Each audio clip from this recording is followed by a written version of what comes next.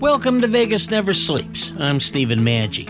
Philosopher George Santayana said, "Those who cannot remember the past are condemned to repeat it." And when it comes to deadly pandemics, this is especially true. On today's show, we will remember our history, specifically the Spanish flu of 1918. It was the deadliest pandemic in history, infecting an estimated 500 million people worldwide. Today, you'll meet America's foremost expert of this tragic event.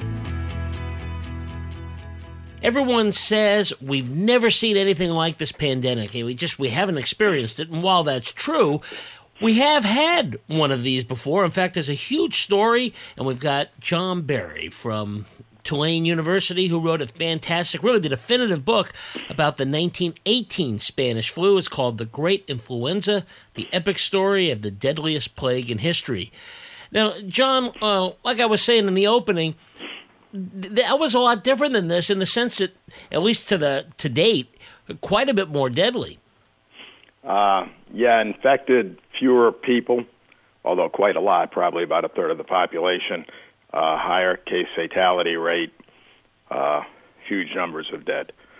Exactly, and it's way different than this time in the sense that everybody knows everything that's going on, or at least as much as is possible, right? Back then, I went through your book, and your book says a lot of this stuff was hidden, and really that's kind of the evil part of this whole thing. That's correct. Because of the war, Wilson, the president, had created an propaganda infrastructure, which frankly just lied about things. The idea was to keep morale up. No negative information was allowed anywhere.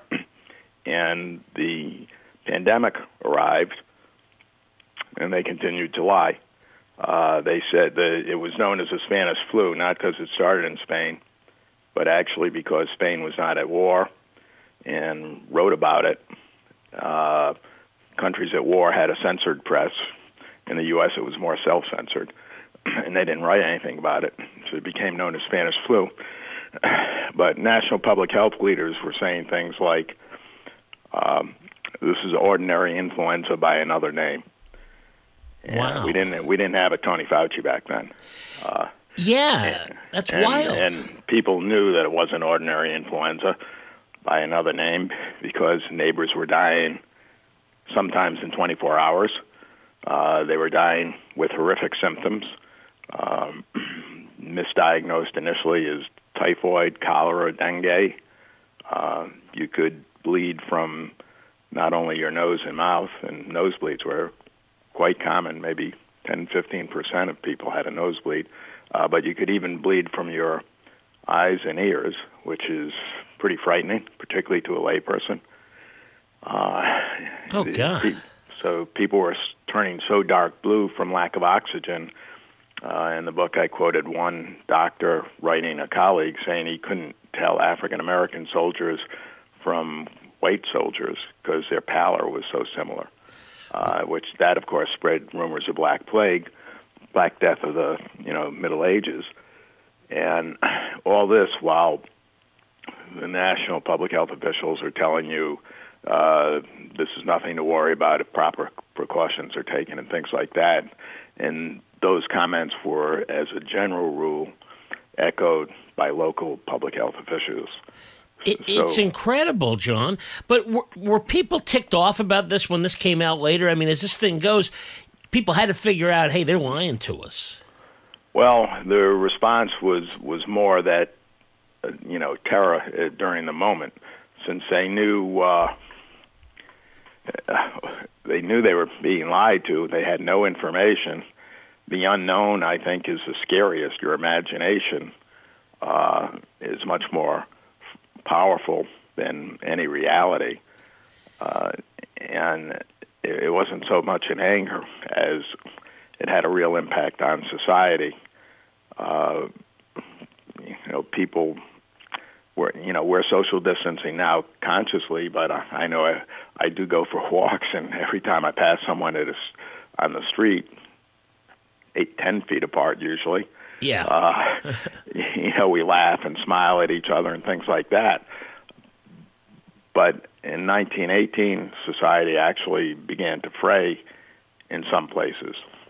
Wow. In fact, the head scientist, a sober, serious guy, not given to overstatement, who had been dean of the University of Michigan Medical School before the war and ran the Army's Communicable Disease Division during the war, wrote privately.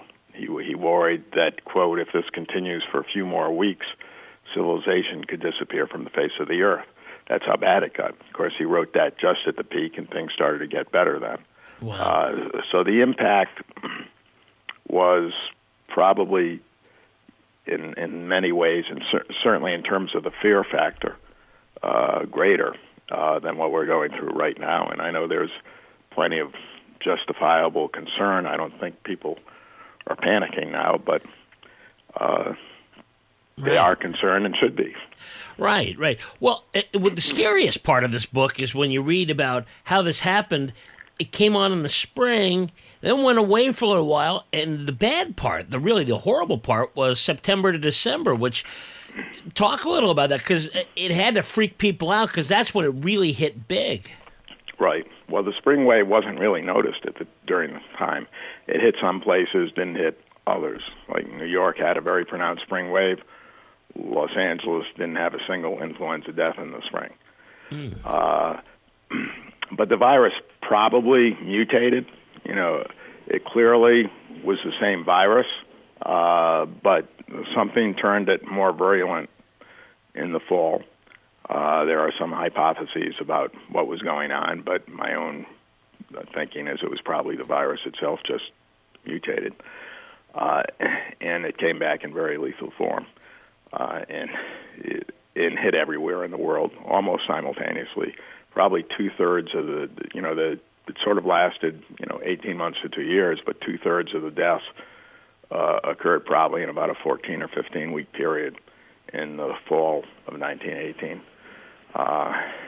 And it would go through a community in anywhere from probably about 6 to 10 weeks, and then it was gone. There is no sign. And in 1918, in retrospect, there were many hints, many pieces of evidence that that virus had the potential to be very, very virulent. Fortunately, nowhere in the world right now is there the slightest hint, no evidence of any kind whatsoever, that will happen with this virus. So I would like to reassure people about that. Yeah, it definitely is reassuring. Let's talk about some of the differences, if we could. I mean, first of all, this was a bird flu, as I understand it, and while this pandemic is the biggest enemy of the elderly, that wasn't the case of the Spanish flu. So kind of run us through those things. Well, all influenza viruses, actually, you could consider bird flu because that's a natural reservoir for them, but they mutate very rapidly. That gives them the opportunity to jump species. In 1918, they infected every mammal, including seals, tigers, moose, pigs. In fact, people gave flu to the pigs. It wasn't the other way around. 2009, of course, we had swine flu, but people gave it to pigs in 1918. And a respiratory virus jumping species.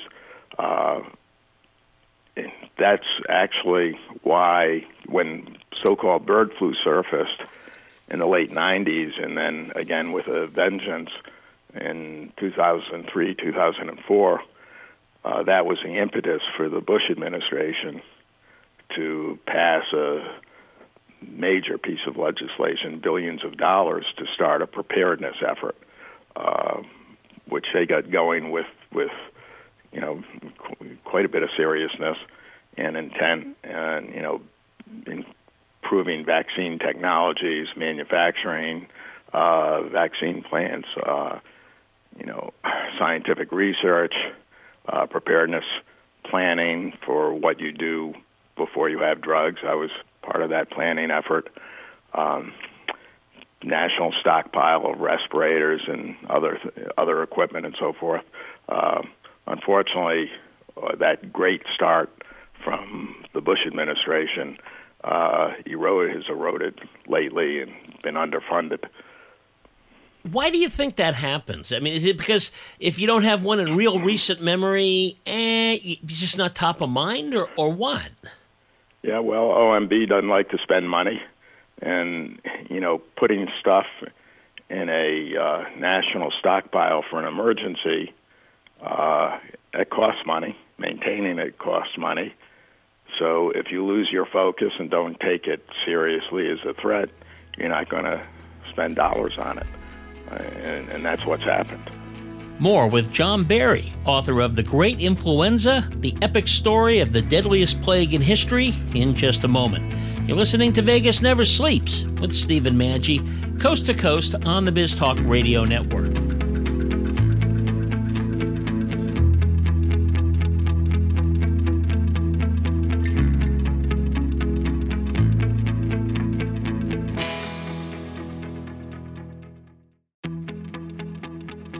You are listening to Vegas Never Sleeps with Stephen Maggi. We are talking with John Barry, author of The Great Influenza, the epic story of the deadliest plague in history, which examines the 1918 flu pandemic, the worst pandemic in history. So do you think now, after this thing's all over, because I think it's going to be fascinating. I mean, first of all, knowing what you know, John, as this thing goes in the summer and we see the curve bending and all that sort of thing, I imagine we're going to be looking at this really careful for a while because of exactly what happened with the Spanish flu. We don't want this thing, and like you said, it doesn't look like it's going to be like that, which we hope is true, but I guess there's a race to the vaccine, and there's also there's going to be some hesitation. Was there a lot of hesitation after 1918? It was sort of part of, the subconscious or in the back of your mind. We had the Roaring '20s. I think the Roaring '20s, the idea of, let's party now, we don't know about tomorrow. I think that, psychologically may have been partly a result of the pandemic and so forth. But remember that in 1918 was really a pretty brief experience, a matter of weeks. This thing is actually going to last, I believe, quite a bit longer, if only because of the incubation period of influenza is 1 to 4 days, and most people get sick at 2 days. Coronavirus is 2 to 14 days, and most people get sick at 5.5 or 6 days. And when you compound that plus influenza, you get over more rapidly. This thing takes quite a bit longer before you get sick and quite a bit longer before you recover from the sickness fully. It's just going to last longer. This is, it's tough. And I didn't answer one of your earlier questions to jump in there now. In 1918, and this was part of the terror, the peak age for death was 28. Over 2/3 of the dead were people aged 18 to 45 or maybe 50. People over 65, who normally are the targets of influenza, escaped almost entirely. Well over 90% of the excess mortality was people under 65. So what that means is that there had been a virus very similar to the 1918 virus that occurred sometime in their youth and gave them natural immunity. But it was so mild, even though it was similar enough to provide immunity, it was so mild that it pretty much escaped the detection of medical history, which is kind of interesting. Wow, yeah, that's fascinating. And is that part of the hope with this thing, that hopefully so many people that we have no clue have actually had those, they were asymptomatic, but they did have some in there, and that's going to help as things go? That is the hope, certainly, and probably the expectation. Wow. Well, I think the most important part of the story, and the book is so fascinating because it's not just about what happened and so forth, but this whole idea of this cover-up and, it's really politics, power, the wars going on. First and foremost, John, the fact that we have so much news coverage now, let alone things like Twitter and social media and so forth, that has to make a difference. They couldn't do something, at least in this type of society, that they were able to do back then, could they? Not to the extent they did then. Unfortunately, we did have almost 2 months of, the White House downplaying this. I'm not saying they were lying. They may have believed it, but if they did believe it, then they were frankly foolish. Anybody who knew anything about disease understood that this thing was almost certainly going to explode around the world, including the United States, and have a very, very significant impact. I know that I drafted an op-ed with the working title, "This virus cannot be contained," back in the middle of January, although when it finally ran, I decided to soften it and said, "Can this virus be contained? Probably not." So that ran in January in the Washington Post. Wow. I guess Trump was so consumed with the impeachment that he just wasn't paying attention. I can't speculate as to why or what. And then of course Fox unfortunately seemed to take it as a Democratic plot to undermine the administration. So we had a very, very slow start. Certainly one of, and possibly the single worst, one of the worst, or maybe the worst record in the developed world in terms of testing. We're still far, far, far behind. And testing is key. They've managed to stay ahead of this not only in the Asian countries like South Korea, Taiwan, Hong Kong, Singapore, where it is spreading, but nothing like here. Their economies are not stopped, and they were able to do this. And the same thing also in Germany, certainly a developed Western free society.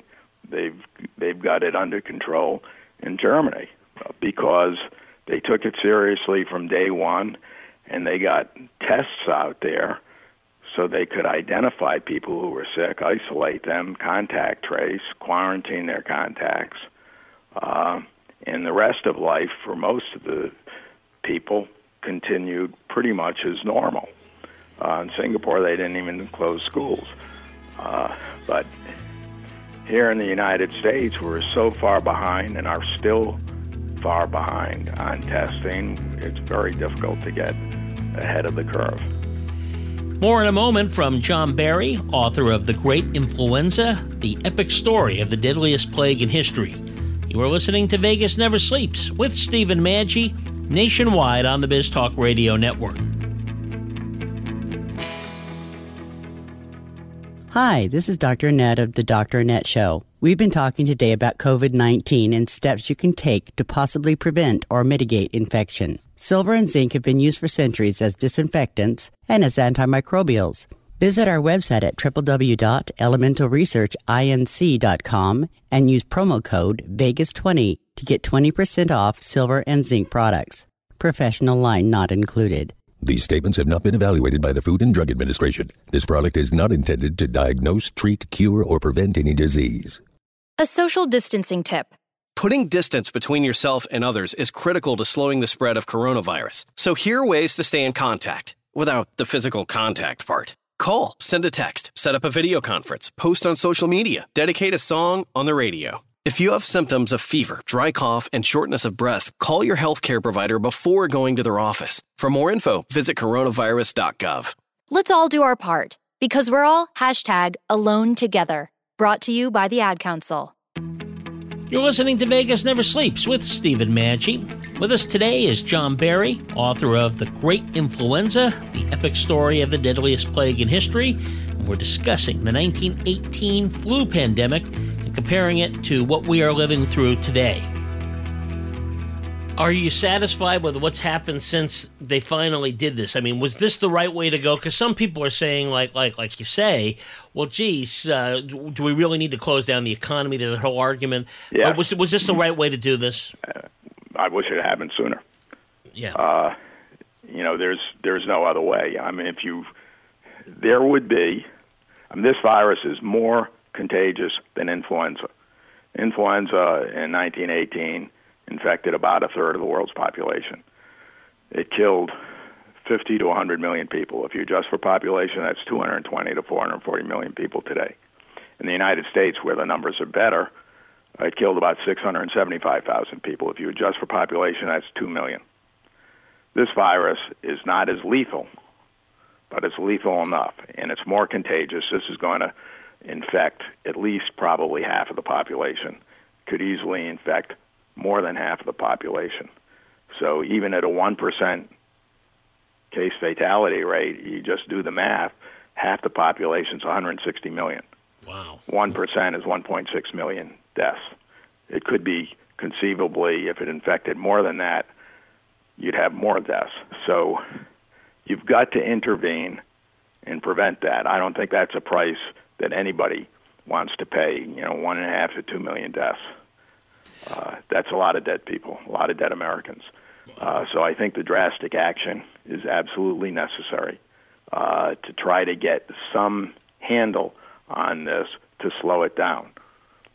That's the thing about this virus is we have a reasonable amount of control over it ourselves, even without drugs. So it's actually up to us what happens.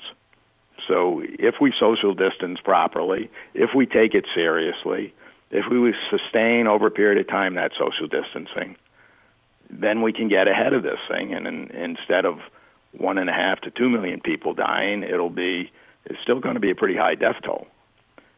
Even Trump said if we keep it to 100,000, he's going to consider that a victory. And frankly, I think keeping it that low is going to be difficult. But that does not mean that we have to stop the economy cold for months at a time. There are ways to bring it back, but it has to be a rational plan, and we do need to continue this shutdown certainly for a few more weeks at the very, very least, and a good chance for a little bit longer than that, and develop a rational plan to bring things back. Well, that's encouraging, but let's talk about that possible plan. What do you think it looks like? I mean, you understand this as well as anybody. So how would you roll this out if they were asking you for your opinion and so forth? And again, I know it depends on a lot of things that could pop up, but kind of run us through how you would see that. Well, you've got to identify people who have been exposed. Those people probably have immunity, and they could certainly go back to work. Protecting people who are elderly, and I'm over 70. Of course, you would know I don't look like it if this were a video. You're supposed to laugh then. I know. I would have guessed you. I would have guessed younger, no question about it. I would hope you'd say the same about me. Okay.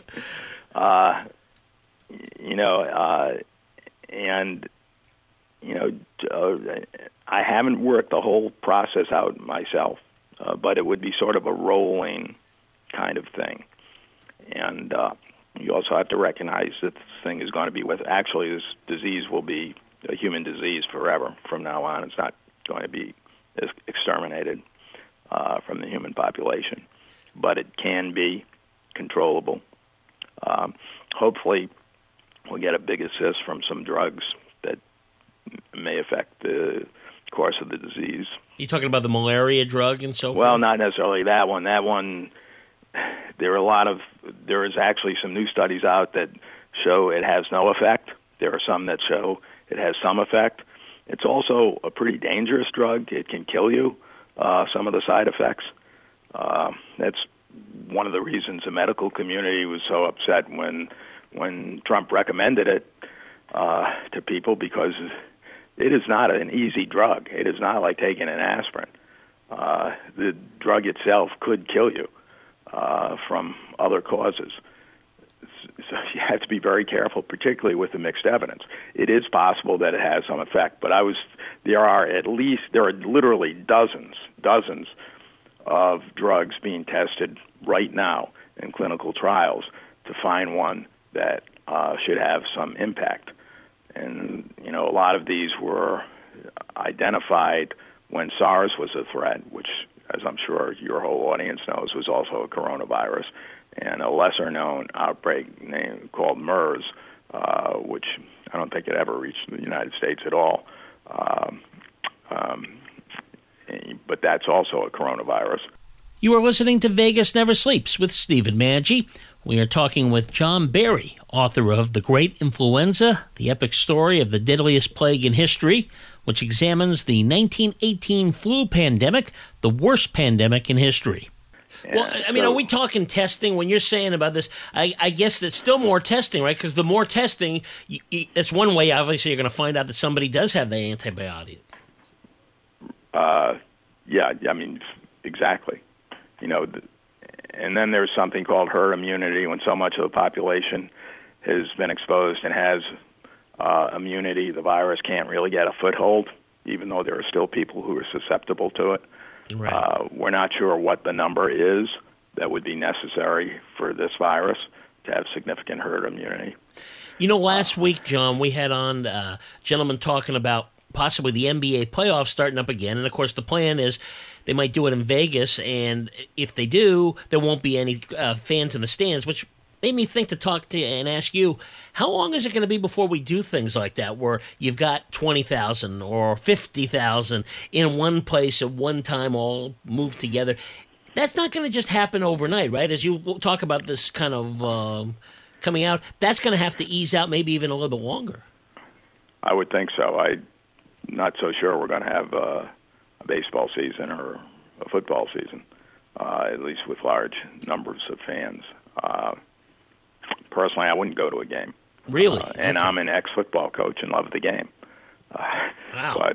But I would not go to a game this year. Well, you live in Louisiana. It must kill you, right? LSU, national champions. I actually coached a nationally ranked Tulane team that kicked LSU's ass when they went, and a good LSU team that went to the Orange Bowl.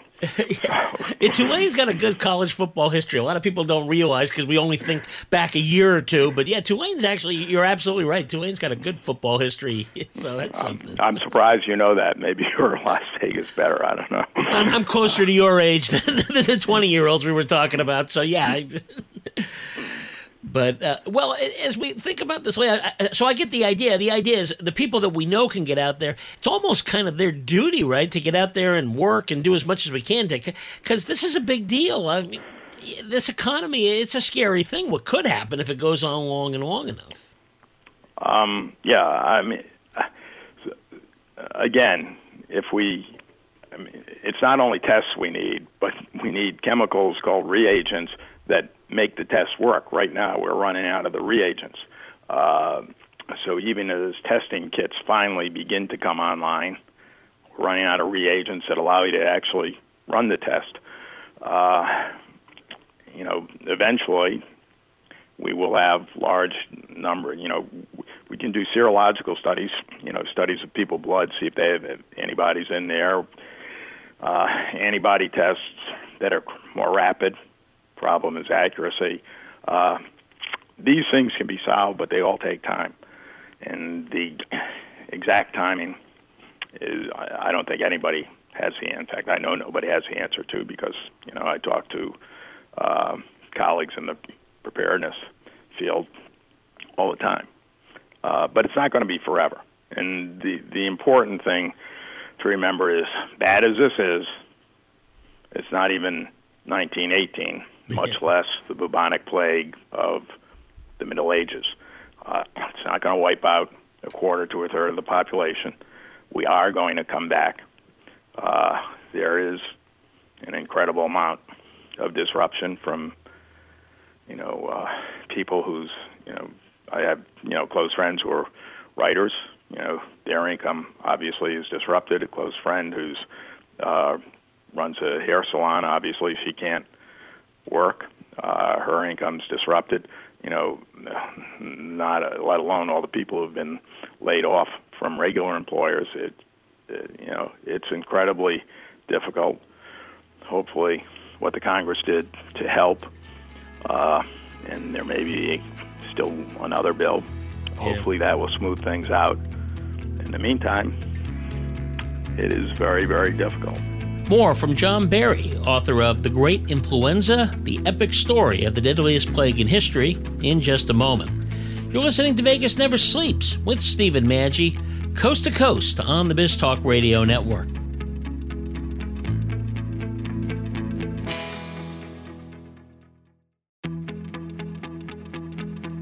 You are listening to Vegas Never Sleeps with Stephen Maggi. We are chatting with John Barry, author of The Great Influenza, the epic story of the deadliest plague in history, which looks at the 1918 Spanish flu, the worst pandemic in history.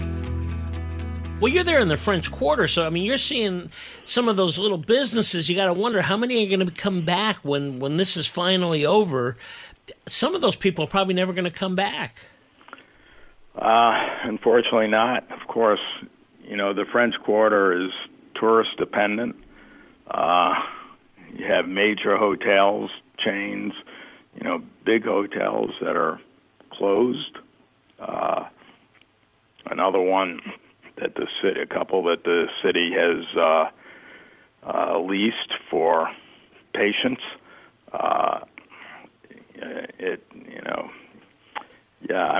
Given that and the oil price collapse, which hits Louisiana, wow. We may be even harder hit than Vegas. Obviously, Vegas has a problem because of tourism. No question. But at least they're not suffering from the oil price collapse on top of it. So we're probably a lot like Vegas, certainly in the tourist issue. Yeah, it's a frustrating thing. Just one last thing before you go. This is fascinating, and to see. I love this type of history, and what people like yourself that got into it. You're an expert. You dove in. You've written. Of course, this is a great book. The other book is about called Rising Tide: The Great Mississippi Flood of '27. When you study these things, do you almost feel like you were there? In the sense of you dig into it so deep that I guess you got to kind of understand the feel of the culture at the time to really understand the effects of these things. Yeah, thank you for saying that. The book took me 7 years full-time doing nothing else. So, wow. And there were plenty of times I wanted to throw the whole thing out the window. I was so frustrated. Although there's a character in the book, a real person, Oswald Avery, probably the single person most deserving of the Nobel Prize who never won it. And he kind of inspired me. I focused a lot on the scientists because when I write, I may be the only person who thinks it, but in my mind, I'm always writing about power in some form or other. And that disease of people with power were the scientists who were trying to fight it. So they were the main characters in the book. But Avery, they were considering, based on the work that started on influenza, but 25 years later, he's a guy who actually discovered that DNA carries a genetic code, which was extremely controversial at the time. But probably one of the most important, if not the most important discovery in the entire 20th century. And the Nobel Committee, it was so controversial, they were considering giving him the prize for his lifelong work on immunology, but decided not to because it was so controversial and, they weren't going to endorse his claim that DNA carried the genetic code. But he went through that 25 years search. He figured out this problem and was trying to solve it. He had a nervous breakdown. He had, scientists publish papers. He went 11 years without publishing a single paper. That's like a football coach losing 40 games in a row and still believing in what he was doing and still keep going. So So thinking about Avery actually kept me going during the course of the book. And I got to think that's got to be the most exciting thing, is to get with somebody like that, where you're looking at somebody who really needs to be appreciated in history. And fortunately, like, you can shine a light on them that really a lot of people that should know about him don't. Exactly. Yeah, it was gratifying to learn about him. In fact, Lloyd Carr, the former Michigan football coach, who's in the College Football Hall of Fame, won like 8 or 9 Big Ten championships, one national championship. Mm-hmm. He's a friend. And after he read the book, he said he told his team the story of Avery to keep them going through one hard stretch. Wow, it is a great example of tenacity, I think. Exactly. And that's what we need now. The scientists need to be tenacious, as they are, in getting a solution, and we need to be tenacious in our social distancing so that we have a chance to get ahead of this thing, and then get the economy moving again. While we are social distancing, what a better thing to take some of your time is to get one of the very best books historically ever written, The Great Influenza, The Epic Story of the Deadliest Plague in History by John Barry. Hey, John, thanks again for being with us, and hopefully this will be the last one you have to deal with. We won't have more of these things coming up. So, one would hope. One's enough. Well, thanks, John, and thank you for listening today as well. Don't forget to follow us on all social media platforms, including Twitter, Facebook, and Instagram. Have a great weekend and stay safe. This is Stephen Maggi, who will soon be reminding you once again that Vegas never sleeps.